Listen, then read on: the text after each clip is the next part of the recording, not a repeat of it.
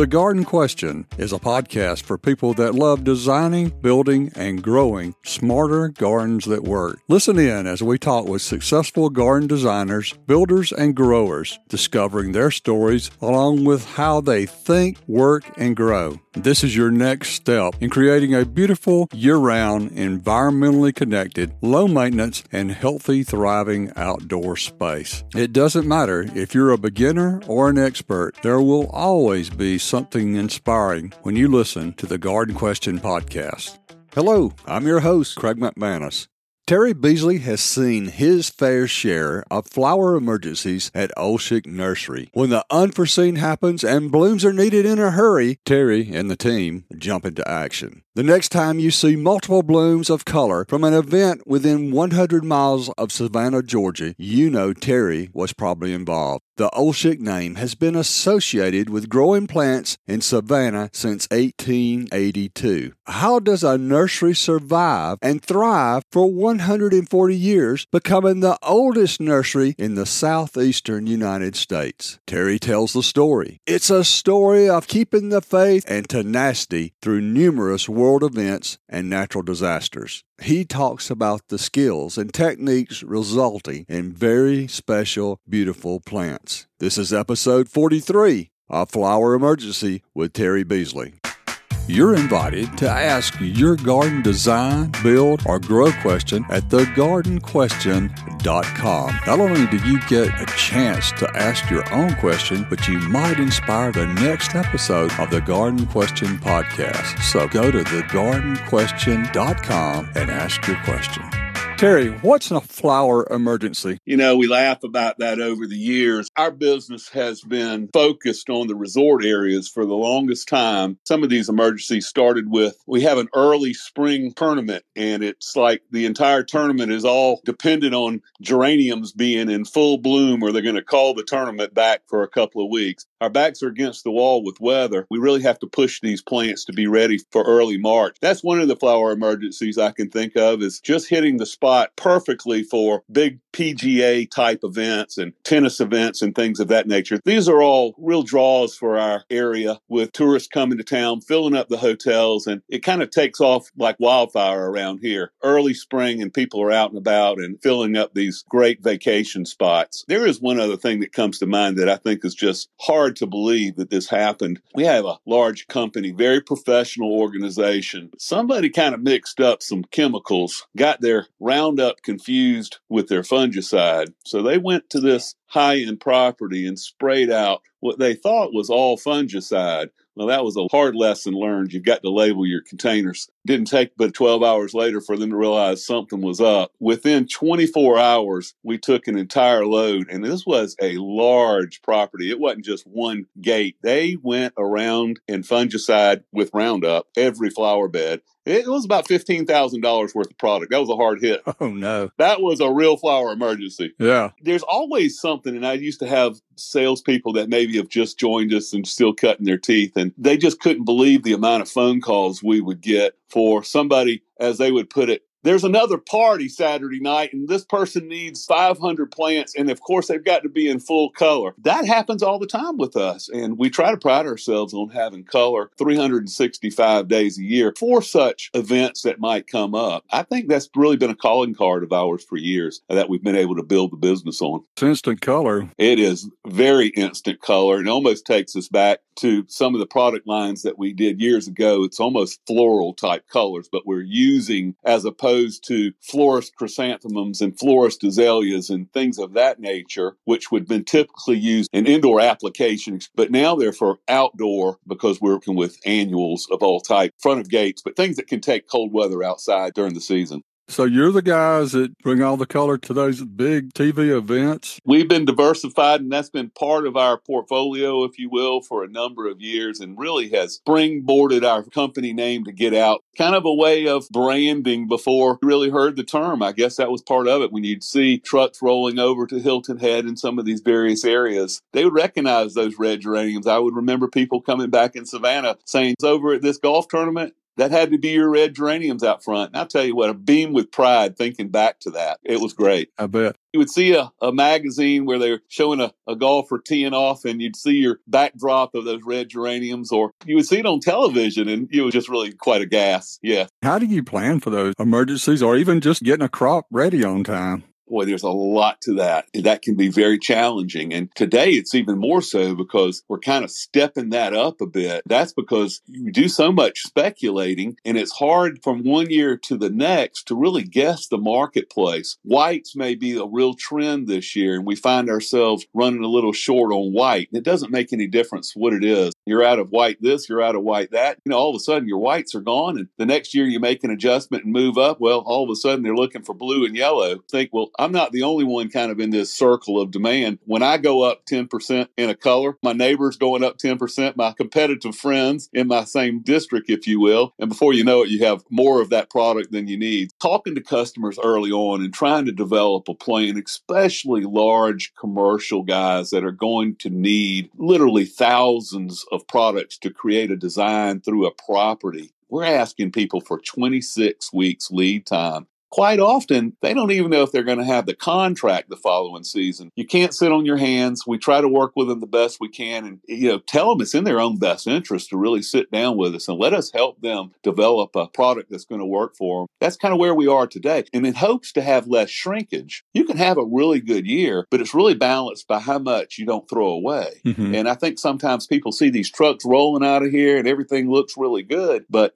towards the end of the season, if you're filling up the dumpsters a little too much, it really offsets your profitability. Just sending those to the landfill, or are you composting them? Tried a little bit of doing the composting. I know we need to get a little bit more serious with it, but as today is, it's a labor thing as much as it is anything. We just don't have the opportunity to really focus on that right now. I do work with nonprofits in the area. Matter of fact, I have 4 carts of absolute free, no strings attached going to the city of Charleston tomorrow. Charleston has been a great community for us. They've really supported us. That's kind of my outreach community. You go, hey, get this in some neighborhoods, call up some of your nonprofits, put some of these plants in the hands of folks that can use them when we have an oversupply. We have some public gardens in the area that I can reach out to, and it ebb and flows a little bit. Some years you just hit it just right. In other years, the rug gets pulled out from under you. You'll have 2,000 of something that you're keeping an eye on, and things happen in business. Sometimes it's just a matter of a domino effect. We're holding on to this product that's perishable, and we can only hold it so long after we deem it ready for market. On a lot of crops, then at least a half a year, 26 weeks. Are there others that take longer? Planting seems to be the key, but you never know because of what curveballs you might be thrown. In a perfect world, we would have material just flipping every 6 or 8 weeks. That would be just a great crop bench time for us, but there's some crops out there that take a lot longer than that. We're preparing ourselves for spring right now, and in the Savannah area, our average frost date's about March the 20th. And I remind people, those are average frost damage possibilities. It's not like you got the green light as soon as March 20th, go out there and plant. So we can see some frost damage here all the way into early April. And it also depends on the location that these plant materials out of our area are going. If we're hugging the coast, we can do pretty good going into early April. But if we go inland 60 miles or north of us, it can vary a little bit with where this frost will land at any given time right on into the second week of April. There are those concerns. We try to really put the right plant out there at the right time, but I get some pressure for some really warm season product earlier. Some people are kind of pushed into a planting date for whatever reason, for say early spring. They don't have the allowance to be planting 3 times a year. Might be putting a Vinca or a Zinnia or a Penta in a little prematurely with real risk, but they're trying to put that product in that will take them through the summer, and they can wait until we cool down to install fall annuals, which in Savannah, no earlier than the 3rd week of October. It's changed quite a bit. I can remember at least 3 and sometimes 4 rotations at some of these communities, and that's really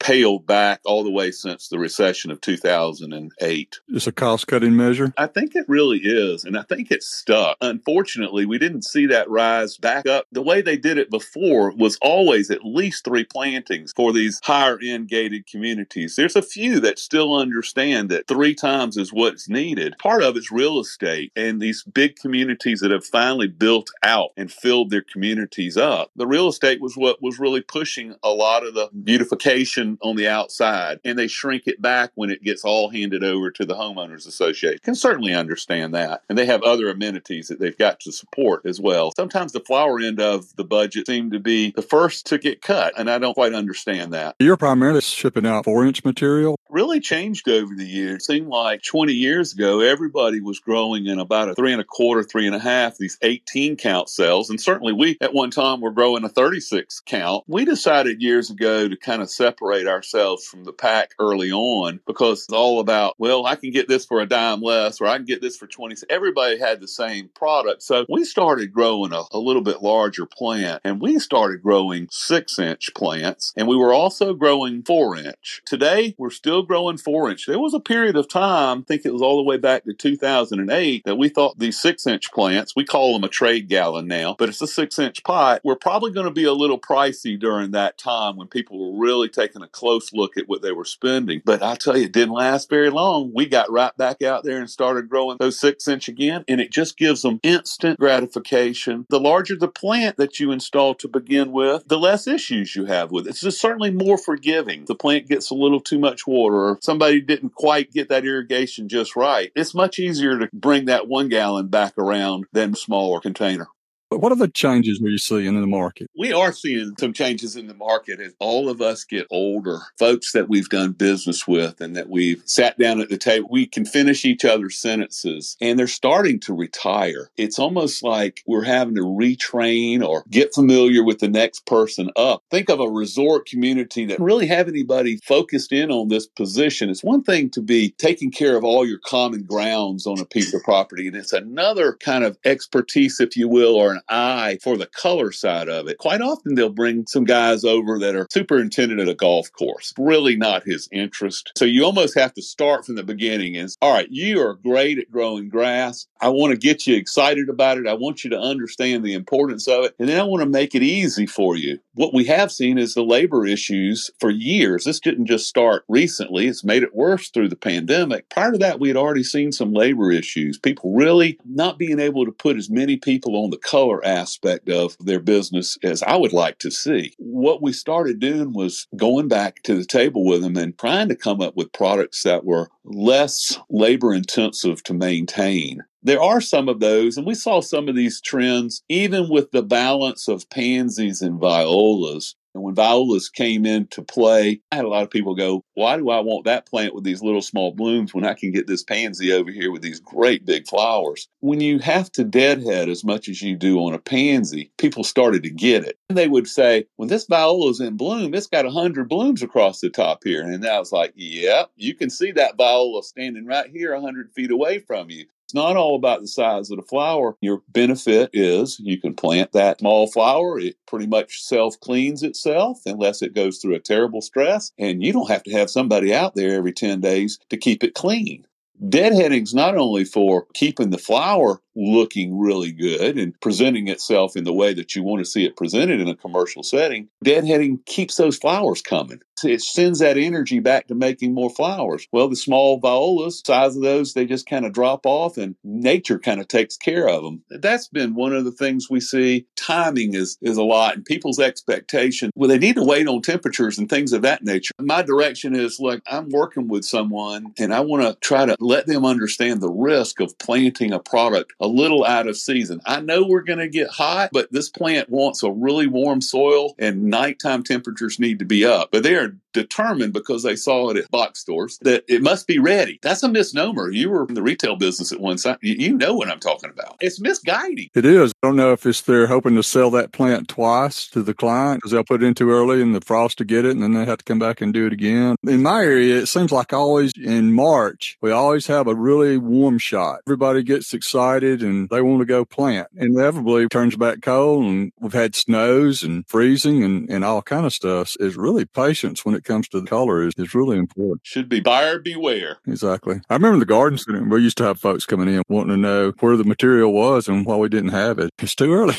Right, exactly right. We would like to be the right guide for you. Mm-hmm. But I get kind of pinholed in on some of that, and I try to explain we ship north of us about 100 miles, and that would be into the Charleston area. Their zone is very similar to ours, but surprisingly, here we are going north, and there's a little bit of Charleston that is actually, you're not going to believe this, out on the coast is actually a little spot that is zone 9 in Charleston. Really? I know, it is just amazing. You have these little microclimate areas, but they're little protected spots, and coastal waterways has something to do with that. And also going south 100 miles down to Sea Island and on that coast. We could go down south spring, maybe a couple of weeks early. We have been known to ship geraniums the third week of February down to Sea Island. I just sent some calla lilies, and this is a perennial variety, large white calla lily, down to Sea Island. Just depends. So if you see something on my list, what might work here,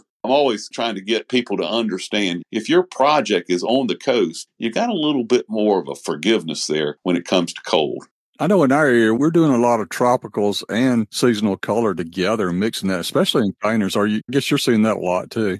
Tropicals in the landscape have been real trendy, and I would say for a decade. Now here, for us, we noticed it with people wanting crotons. I mean, they were planting petrocrotons out, really bright colors, if I could get them from far enough down south. So you've got to get these plants from where they're getting lots of sunlight or they don't have any color early. And of course, everybody wants that instant gratification right off the bat in these resort areas. The day they plant it, they want it to look like it's going to look in months. They just want that right away look. It started with crotons, and I mean large numbers, mass planting, 100, 150 gallon or 3 gallon crotons, and then they would work that in with other colorful annuals, sun patients, what have you, whatever the designer kind of felt like would make the right pop for them. We're also seeing a lot of cordyline. There's so many variations of what we used to think about as the Thai plant. I had no idea until I started working with some guys down in South Florida. There's all types of different colors that are all very bright and work out in landscape. Some in full sun, some work out better in filtered light. A lot of elephant ears. We grow some ourselves. Lots of variety in colocation and alocasia. So yes, we're seeing a lot of combinations, and I think you could see more and more tropicals. But right now, through the pandemic, tropicals have also kind of worked towards indoor or patio plants, and it's hard getting them right now.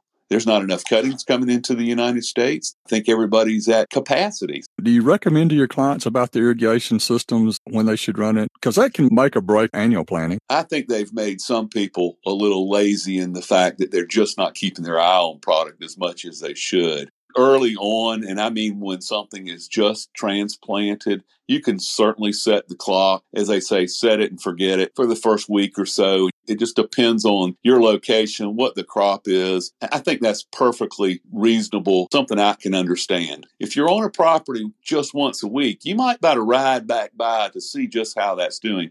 I see more issues with overwatering, and I sometimes sit and talk to folks that are just starting to design the front of an entrance, and they're going to put these beds in place, and they're trying to design where they're going to put the flower beds. And I implore to them, at least if you're not doing anything else, don't put those flower beds on the same zones that are going to come on every time you're over-irrigating your grass. Just need to be on their separate zones so you can monitor that. I would absolutely love to see more commercial growers put those beds on some form of drip instead of overhead irrigation to reduce the problems with disease. More often than not are watering at night, which is a terrible practice, but there's reasons for that in resort areas. Sometimes with sidewalks and things like that they cannot keep wet because of liability issues, people walking and such. Drip irrigation would eliminate so many problems that I see out there with overhead irrigation. As long as we can throw water in the air, we've got an irrigation system. And you're really talking about 3 different areas and 3 different ways that system needs to be set up. And that's your grass needs to be totally different from all your woody ornamentals, your shrubs and things like that, and totally different from your color beds. Wish I could get more people to understand that. And economically speaking, they'd be way ahead of the game if they just did it up front. And sometimes I wish I would have done. Mm-hmm. We're so focused on the short-term dollar that we lose on the long-term dollar. I have people ask me all the time, how often and how much water do you think I need to turn this clock on for this plant? How do I answer that? I'm a firm believer in watering well and deep and let it dry out properly. It depends on the crop. Quite often at my own garden at home, when I take some of these annuals home to do some trials myself, I'm planting them on the weekend. I water them in really well, depending on the time of the year. I might go back and hose water one more time during the week. But after a couple of weeks, that plant's on its own. It needs to show me what it can do because this is what I'm selling. I just think there's way too much water being put on these flower beds. I agree with you. I believe we overwater and we tend to overmanage our landscapes overall, I believe. A lot of times we create our own problems. We absolutely do. There's no question about it. We're impatient. And I think we've gotten the idea, well, the more water we put on it and the more fertilizer we put on it, the better off. That's just not the case. How many trials do you go to a year? Had a little setback with the last couple of years. Like to go to at least 3 or 4 a year. I might go up to the University of Georgia a couple, 3 times a year. What we've found is we go up to these trials during an open house, and it may be early June, and they would have an invite for all the industry folks or open to the public, and we would go up. You'd walk through, and you get an opportunity to ask questions to some of the representatives of the different breeding that's going on there. Great day to ask questions. Athens being a little cooler, a little different than Savannah, Georgia, I have to be careful. So what I do, everything looks beautiful in June because the nighttime temperature has been reasonable and things look really good. I like to go back in August when the heat has really jumped on them, and then I can kind of get an idea of heat tolerance because that's what we're looking for here. We're looking for plants that are going to take the heat. They don't have the humidity like we do, so we have to be careful there. I wish there was another trial that wasn't so far away, closer to the coast in our area. University of Florida used to trial a good many products down in Gainesville, but I don't think they're focusing on that as much as they used to. I have had the pleasure of going down to Miami and seeing the trial gardens at a very large company called Costa. That is a phenomenal trial. I've been down there in January a couple of times. Closest trial large that I go to is just outside of Charlotte at Metrolina. After the trials, then you start getting your order list. Now, are you ordering seed or you're ordering plugs or you're ordering both? So I use the term plug for a product that has been sown from seed. I'll use the term liner to identify a vegetative plant coming in. They're coming from all kind of various sources. It's amazing. I just mentioned this morning it would be fantastic just if I took a week or a month and I started writing down each day what plants we had coming in that day and where they originated from. And what I mean by that is most all the vegetative plants are coming from Central America. They're not coming directly to us because I want them rooted as a liner. The stock plants are originating from Honduras, Guatemala, Nicaragua. They're coming into rooting stations in the United States. For us, we try to keep it with the less travel, the better, just for freight. So we're trying to pick vendors that do a good job up and down the East Coast. And then we would get them shipped in directly from that rooting station here, and then we would finish it from there. We have a great alliance with Ball Horticulture. They have an exclusive relationship with a company out in Colorado, and that's where we get most all of our cool season annuals, pansies and violas and such. And they're just in a great climate to produce these cool season annuals for us that we get shipped directly on their trucks to us. That's what we like, as opposed to being put on FedEx. And I don't have to tell you about all the concerns with shipping right now. It's a nightmare. More with Terry Beasley after this. TheGardenQuestion.com is an awesome website because we expand each podcast episode with accurate resources and links for gardeners. You can also listen to every single episode again as many times as you like. Think of it as an extension of the podcast at TheGardenQuestion.com. Well, let's talk about some of the history of Olschick's Nursery. It's the oldest nursery in the Southeast. It's 140 years old, started in 1882 by Carl Olschick. Can you tell us the story of how that's happened? Yes, and I'm going to start off by saying it was August Carl Olschick, and he went by August. Carl was his middle name. Fascinating story. I was fortunate to work with the grandson of George Olschick and his brother, Albert. Now I am working with the 4th generation, which is George's son, Kurt. I remember speaking to George a bit, and I've heard some stories along the way. And I think it was not until I really decided this was my profession that I started listening to some of these stories a little closer. I wish I had Mr. George on a podcast today. We do have a wonderful recording from an interview from a morning show over in Hilton Head, and that'll always be cherished to go back and listen to. August came into the United States like many immigrants from Europe in 1874 at 25 years of age. If I hear the story correctly, he had a sister that had moved to New York and was working with a family with wealth. He comes to the United States. This was before Ellis Island. They were coming into an area at the tip of New York called Castle Gardens. He found work with a gardener. And I'm thinking, a gardener in 1874, he ended up in a little area in Queens called Woodside. And that community is still there today. There was a community of German immigrants there. He ended up getting a job with a guy named Gabriel Mark. They were doing high-end gardening for all the residents that built these wonderful estates in Long Island. I must have missed that in my history book, or it wasn't an interest or an area that I had ever paid much attention to. This was the wealthy of the wealthy living in Long Island at that time. This was probably one house of many. About that era, there were several hundred estates on Long Island. I'm just imagining these are large properties which were kept up by a number of gardeners. You know, they were all competing with one another. They traveled to Europe and they wanted that landscape that they were seeing over in Europe at their back door. He worked as a gardener for 7 years in Long Island. The next move is Savannah, Georgia. And we have really never figured out how and why.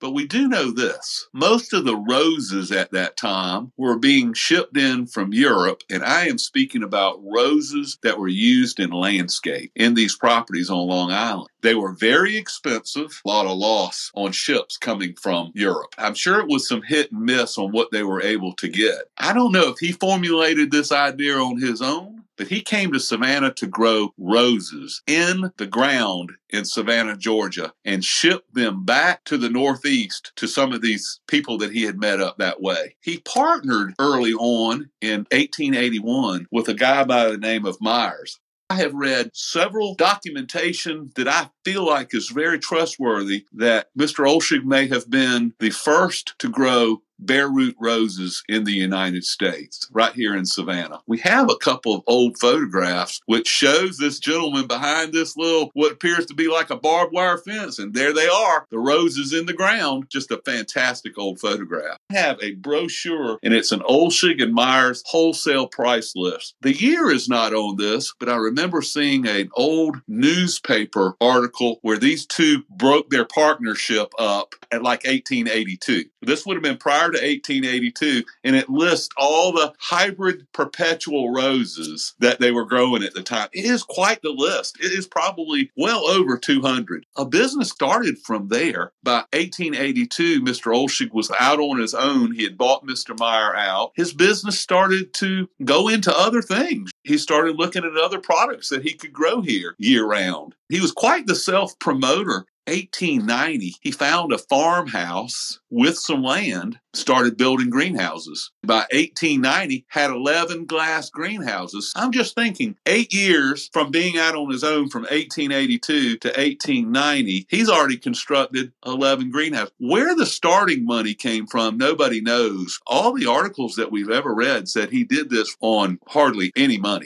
There's some things on this history that really are intriguing to me. Number one, when he arrived here, as they say, circa 1880, 1881, there was a hurricane right here. 100-mile-an-hour winds in 1881. It was newsworthy at the time. He did have a piece of high ground. I don't see any mention of damage or issue. 1893, there was another hurricane with 120-mile-an-hour winds, and this one is still in the top 10 in the United States today. Killed 3,000 people on the Barrier Islands between Florida and South Carolina, including about 700 at Tybee Island, which is only about 12 miles from us. I'm just thinking about that. The weather over the years just playing a factor. How hard that must have been growing roses in Savannah earth. I thought they were all being shipped on train lines, and I think later they were. From what I can see by this brochure, they were actually shipped on steamships as well, right here out of Savannah Harbor. I know there was a time that must have transitioned to the trains because the trains would have gotten them up to their destinations faster. Who's growing those roses in the greenhouses? No, sir. These were all grown outside in the ground.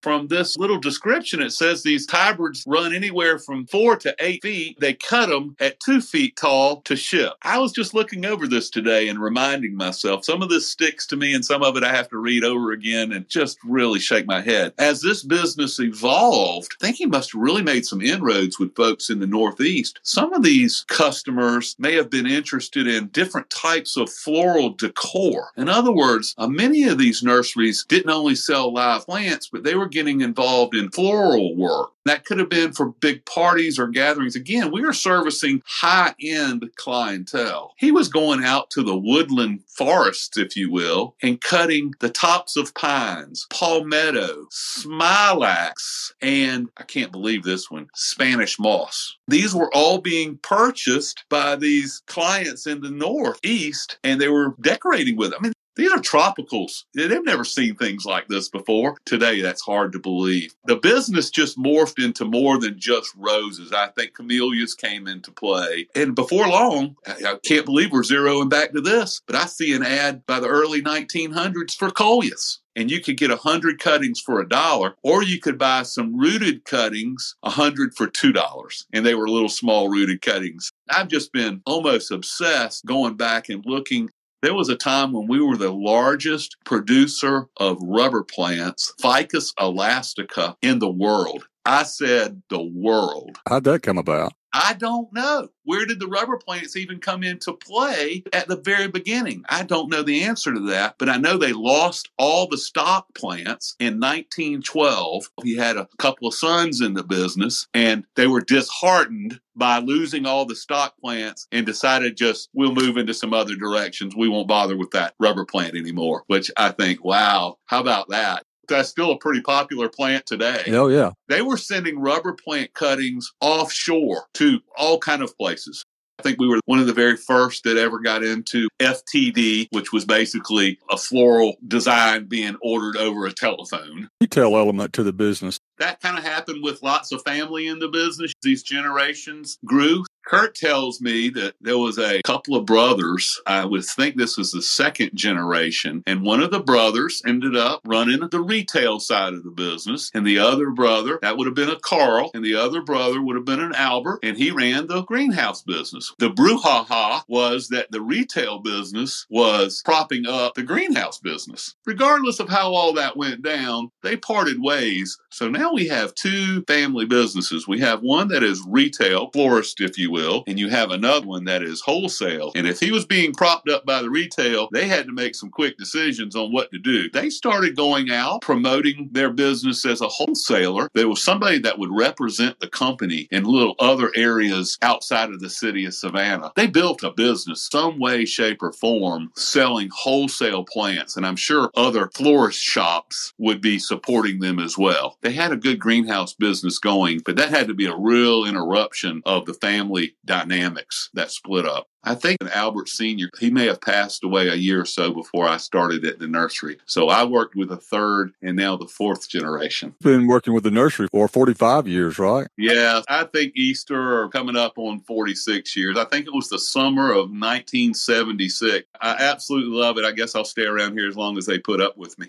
During the time that I started in 1976, I started to see a little bit of things changing. I wasn't quite as attuned to what was going on. Now looking back, I see it a lot clearer. We were very, very busy. But what we saw that started changing the business was we were selling to mom and pop flower shops. They seemed to be doing really well during the 70s and into the early 80s. We started seeing grocery store chains jumping into the mix. I remember seeing some grocery stores and they would approach us business. And I was always really leery, and I wasn't aboard early on to sell to grocery stores. There were times when we were grateful that we could sell some of the surplus we had, but we could see where that was really changing the structure of the neighborhood little family floor shop. Before long, this was happening all over the United States, where grocery store chains were starting to get into the floral department, and they were actually putting flower shop within the grocery store. Now, we didn't see any real way out of it. It was like if we didn't sell to them, somebody else was going to sell to them. So we started selling to some of the grocery store chains. It wasn't long after that when we started seeing a few flower shops starting to close up or really struggle. Years later, we realized who we were selling to was starting to really sink. So we started looking for some other avenues of what can we sell and how can we diversify our business. About this same time, we had some Ball Seed representatives come to us and go, look, we've got some really fast turns on a new, I think they called it spark plug at the time, but it was basically you don't have to grow these little annuals by seed anymore. We've got a way to get you a quick little starter plug, and in 6 to 8 weeks, you can put this out on market. And we think this is the thing of the future. Well, we started growing a few of those, and sure enough, we found some little places to sell some, whether it was a new little garden center, or that time we might have still been doing a little business with some little dime stores like Woolworth, or we might have been selling to Kmart at the same time. That was part of diversifying our mixture of what we could do. That helped prop the business up for a little while, but what I had no idea was the people that were really going under. What I mean by that is all of a sudden our receivables were getting pretty heavy. People were really struggling to pay their bills and to keep their businesses afloat. I think that was part of it. It was a real shift in the way people were purchasing plant material. I'm going to say around 1989, both brothers brought sons back into the business, kind of keeping the family dynamics level, if you will. One was a full tenured professor out in California at Cal Poly. He was a horticulture major, of course. His name was Rick, and Kurt had just finished up his degree at University of Georgia in agricultural economics. With some new blood in and sit down and have everything put on the table and look best for the company, I thought we did a real good job making some changes, and boy, it all came back to fester about 2 or 3 years later. Just couldn't make some final decisions on where we needed to go and what we needed to stop doing that was costing the company money. Could see both sides of it. Had some loyalties there. With one brother who said, these people have been supporting us for 50 years. We can't turn our back on them. I could certainly see that side of it. And then Mr. George and Kurt had a little bit more progressive approach. The two brothers parted ways in 1992. George and Kurt started this business with about 8 people. Took 8 of the employees from the other location. I say other at this point. I didn't get my invitation right away. They had to get their feet solid on the ground and get this business going. And I had an opportunity a few years later to speak to them about a sales position that had just opened up as their business was growing. Unfortunately, the other business ended up closing up a few years later. I tell everybody that wasn't because I left them. It was just time.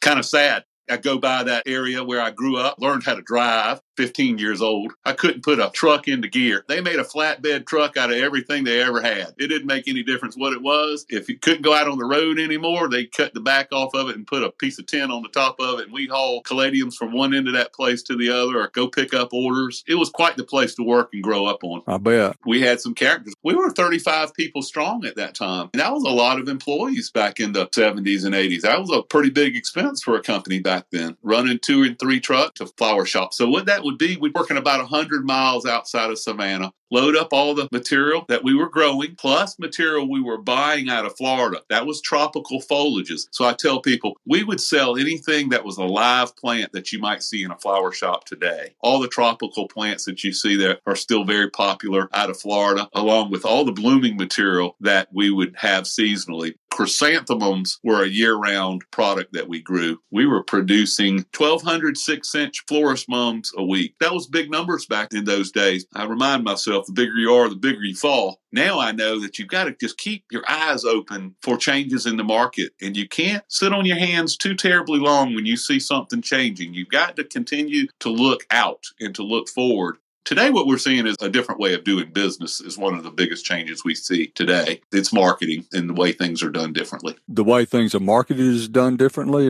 We don't see near as much face-to-face as what we used to. Today is quick, putting orders in with emails or sending text messages quickly to get an order in place. We still have salespeople that are answering the phones and answering questions and giving some direction. And we're trying again to get out in front with some of the largest concerns that we do business with, because the largest concerns really shift your inventory really quickly. If I have a big company that is not giving me that lead time, so I have an idea what to grow for them, they can buy up against whatever I've got speculated. And sometimes they can take a big bite out of that. With that being said, I'm very much compelled to go and speak to them, because if I'm only growing 2,000 butterfly pink pentas in a given week, and this guy wants 1,500 of them, well, it sure doesn't give me that many to share with the rest of the public. And that's just the way it is. I've got this much product to sell, and they're all available, and I have somebody call me up and want to plant something the middle of April and say, I need 300 blue scavola. Look and go, well, yeah, I'm growing 500 and somebody's booked 100. I actually have 400 left. Well, that's what I've got left. And I don't think people realize how much of this is happening. Sit on the sidelines, you're going to miss out completely. Today's different.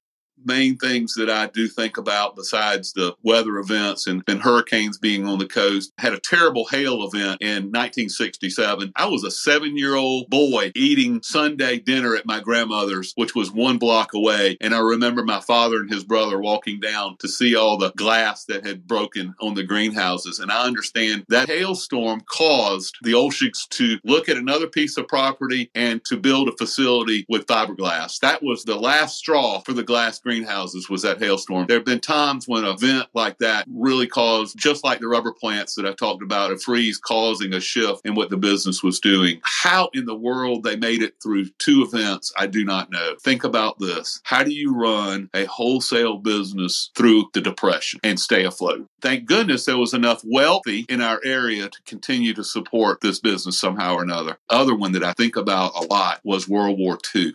During World War II, you have a business with German heritage, and you know what those stories were like for all types of families that had ancestry towards groups that we all thought they were all our enemy. There was even some hubbub, Kurt said, some old stories about they had a tall stack, part of the heater, putting the coal into the furnace, keeping the greenhouses warm through steam, and it was a pretty tall structure, and there was some talk about the Olshik had an antenna on top of that stack to alert the U-boats out on the Atlantic, all that kind of talk. But how they continued a business, I guess 2 of them enlisting proved their loyalty. One ended up getting captured at the Battle of the Bulge, and the other served as a Marine out in the Asian theater. Those kind of things run really deep with me here, and I think about the loyalty that this family has had to community and just been great Americans. Those are the kind of people I want to associate myself with. Is there anything else? Theme of the business that has kept us going has been very short. And Mr. George would say this to us all the time. And that would be late nights when we were sitting here, just all we wanted to do was go home. And it was 10 o'clock and there was still work to be done before we could go home. And we needed to be in a truck at 6 o'clock in the morning. And he would say, keep the faith, boys, keep the faith. Bring back the wisdom of Mr. George.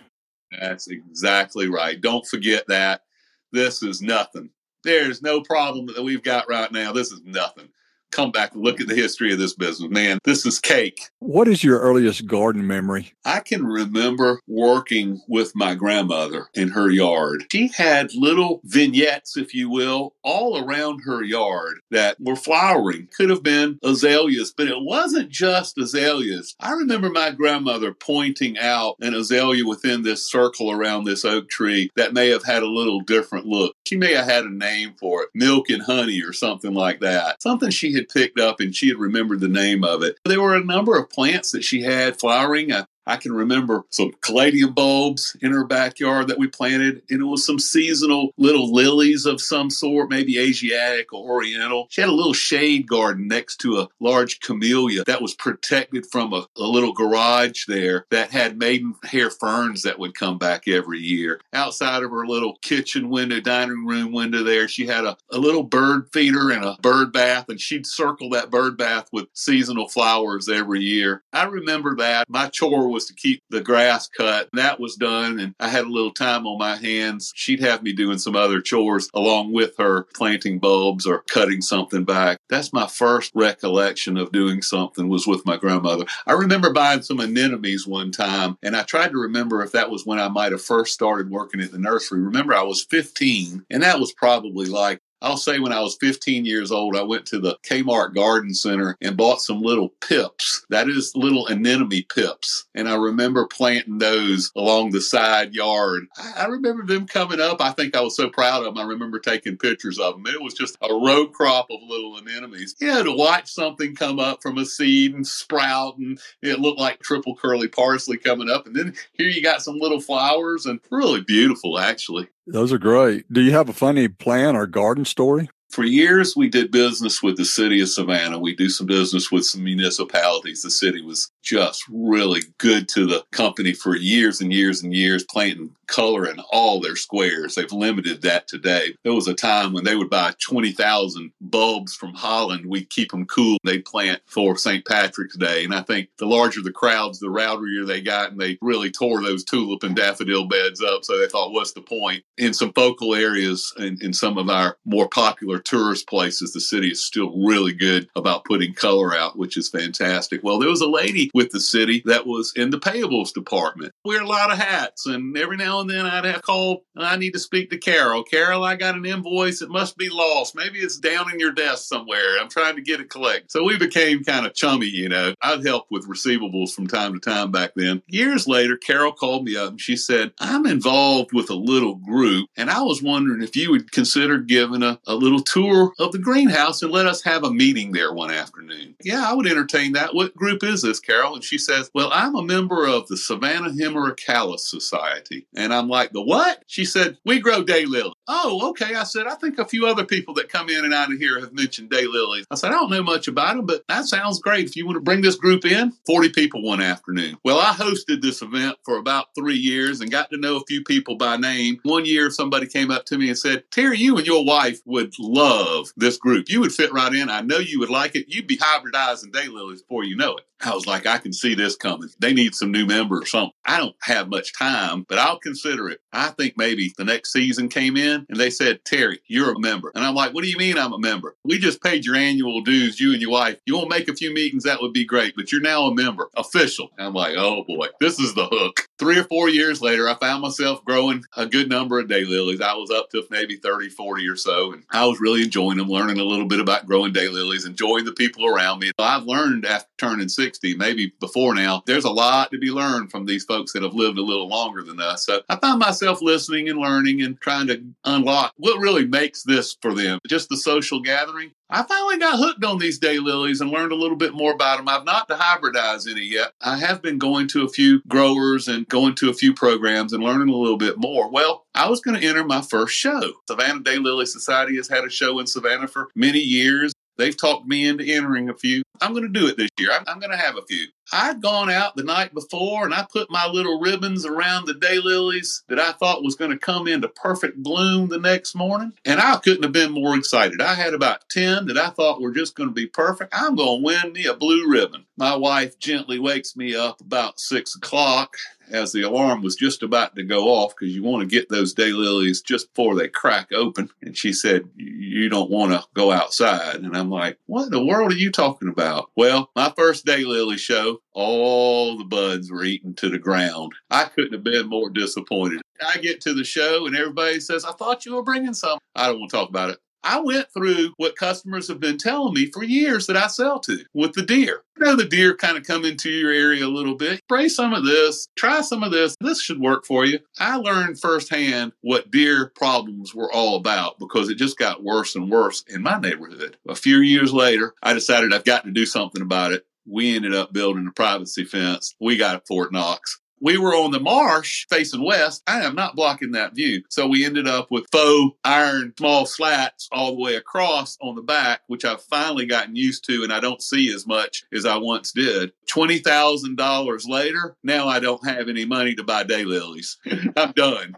My daylily expenses are over. Thankfully, that has done it for me. So if anybody wants to know how you can get rid of them, if you're in the right spot, you can build you an 8-foot tall fence So far, that has done the job, but I absolutely just look so forward to the daylilies coming into bloom. They do present a little work for us, especially after the peak of the season and it's hot and you got to go out and keep them cleaned up a little bit just because that's the way I want them to look, not for any other reason. They've been a joy for my wife and I. It's been something we can work together on. She's got her favorites. I've got my favorites. And one day when I'm working a little less, I'm going to start hybridizing a few so I can understand a little bit more about that. And I can't wait to do that. What's your most valuable garden mistake? Oh, boy. I led a commercial grower to something that I think was a bit of a mistake, but I didn't see it coming. And I don't think you or your audience will see this one coming either. And it ties into deer. And we're trying all kind of things. And this has been well over a decade ago. And it was a changing of the season. It was late summer. We needed to put in something that put some fall interest in before cool season annuals. And we grow a lot of ornamental peppers. It was my understanding that some of these peppers were really hot and the deer, they get a mouthful of those. They're not going back for more.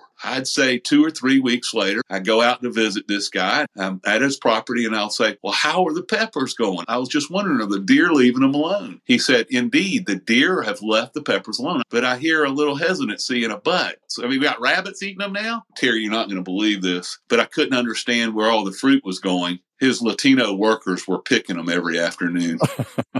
These are the company, picking them and taking them home for their dinner or however they eat peppers in dishes.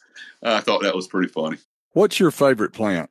It could depend on the month. And today I walked around the greenhouses and I think because we go into the winter months, sometimes we'll have 8 weeks of cold weather and it's that anticipating spring that I have to think back to the plants that we grow and really initiate spring for us. We have been growing a Valentine's crop of hydrangeas for as long as I can remember. And because my mentor, Kurt's father, Mr. George, loved hydrangeas, I'd have to say I think hydrangeas are probably my favorite flower. They are awesome plants. Your professional career has been your biggest influencer. It was Mr. George, no question about it. I got married a second time and he was my best man. Just learned so much from him. When the last two brothers split the business, I had no idea, Craig. It was make this or fail. Failing was not an option. This was his livelihood. And he had a son that was going to carry this business to the fourth generation that showed interest in this business. Let me tell you what, he was 65 years old, starting over again. Literally starting over again. He came over here with a small amount of money, the bank basically backing his loyalty to this industry. Today, they run him out of the bank. It was just a number of things that lined up that allowed him to reignite this business. I tell people, look, when your back is against the wall, desperate times calls for desperate measures. You know the adage. He wasn't going to let his family down. I could just see him going out to have a face-to-face meeting like business was conducted, sitting down with folks at Sea Pines Plantation in Hilton Head and sitting down with Sea Island Company down in St. Simons going, this is where we are. This is my intentions. Will you work with me? I will not let you down. What better commitment can you get than that? I'm all in. If I can't make it work, I've lost everything. I'm going to make it work. It's going to work. Look back at it now with Kurt from 1992 to today, 30 years, the progress that they have made on this business starting from the ground up, selling to a few garden centers and starting to sell to a few resorts that were really just starting to input color into resorts in 1992. It was all just starting. This trend had not always been there. The development of Hilton Head and the real estate growth in Hilton Head, you talk about location, doing business face-to-face and honoring your commitments and sticking it out. It really is a good story, and it needed to be told, and I appreciate the opportunity to tell it. Yeah, very good story. Oh, what have you recently learned that you didn't know about horticulture? Word that kept coming up the other day, and I was doing search on plant that I grow in my backyard. You may know it. It's a bit of a tropical. We call it yesterday, today, tomorrow. That's Brunsfeldsa. I had a friend of mine, Winter Garden, that I was visiting his operation. That's Knox Wholesale in Winter Garden. He said, Terry, I don't know if you know this plant, but my wife and I did some traveling, and I saw this plant all over Brazil. Thinking about that being one of my favorite plants in my backyard, I look so forward to that blooming, and it is just an absolute gorgeous plant. Looked it up, and it said it is endemic to Brazil. And I wasn't exactly sure what endemic meant. And I looked it back up today. It was trying to say that the defining of that area, it is found only here. It is native to only Brazil. This is the only place that it has ever been found growing in its natural state. And that's what the term endemic was. I didn't know that term. I think I've heard the word, but I didn't quite understand what it meant when it was trying to define in plant terms. I looked it up today, and Brazil is the only place in the world that they've ever found Brunsfeldsia. Beautiful plant. It has been coming back, but I think we are probably on the cusp. I bet you can't go too far north, maybe on that coast, but I doubt you can go very much further north than where we are. That's what I'm gathering. I don't think I've ever heard it. I can check learning something neat off my list for the day.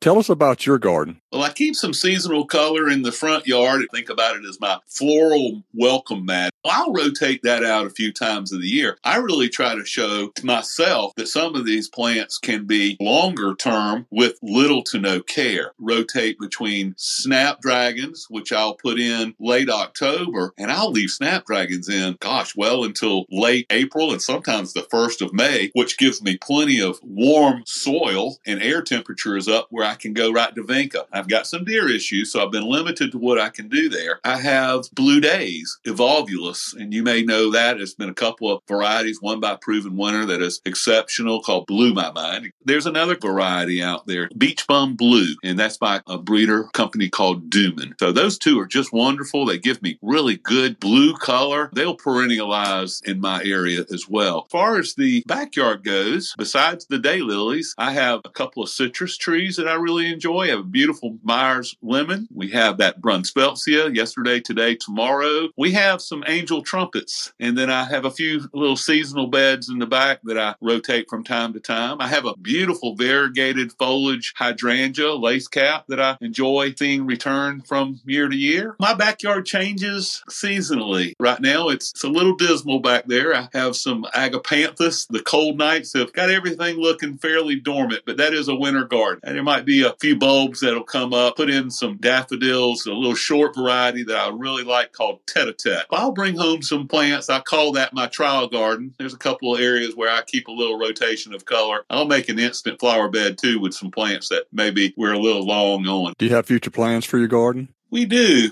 We're looking to simplify some of the aspects of the labor. As much as I enjoy working out in the yard, the daylilies take up a great deal of our time during the warm to summer months. I'd like to reduce some of my other areas. By doing so, I'm going to reduce my sod by creating some more woody shrub beds. So I'm going to bring those beds out, layer them a little bit. I love that layer look. I see some designers that use a lot of layer with different texture with shrubs, and I'll go get some folks with some good expertise on that. In the backyard, beyond where I have fenced, I've got probably 150 foot that slopes down towards the marsh. Right now, I'm trying to create an area where I don't have any erosion. I'm going to probably sod just a little bit of that on the other side of the fence. Really want to go native or wildflowers beyond that. I want to reduce my time on the mower. Thinking I will leave that bottom slope to the marsh grass. I have this vision of creating a wildflower mix. Sounds like fun. Yeah, and it makes sense. Again, we're looking for balance. Balance is what we need. Terry, tell us how people may connect with you. They can call our phone number directly at 912-234-0015. They can certainly reach me on my email, which is Terry, Terry, at Olschigs, plural, that is OELSCHIGS.com. And we do have a Facebook presence. This has been episode 43 of Flower Emergency with Terry Beasley. Thank you, Terry. You're awesome. The goal is that every episode is valuable and well worth your time. Please generously share the Garden Question podcast with your friends, relatives, and neighbors. Check out our website, thegardenquestion.com, for links, resources, and where you can listen to every episode again and again. You will not want to miss a weekly episode, so please subscribe to the Garden Question podcast with Craig McManus on your favorite listening app. Keep on designing, building, and growing a smarter garden that works.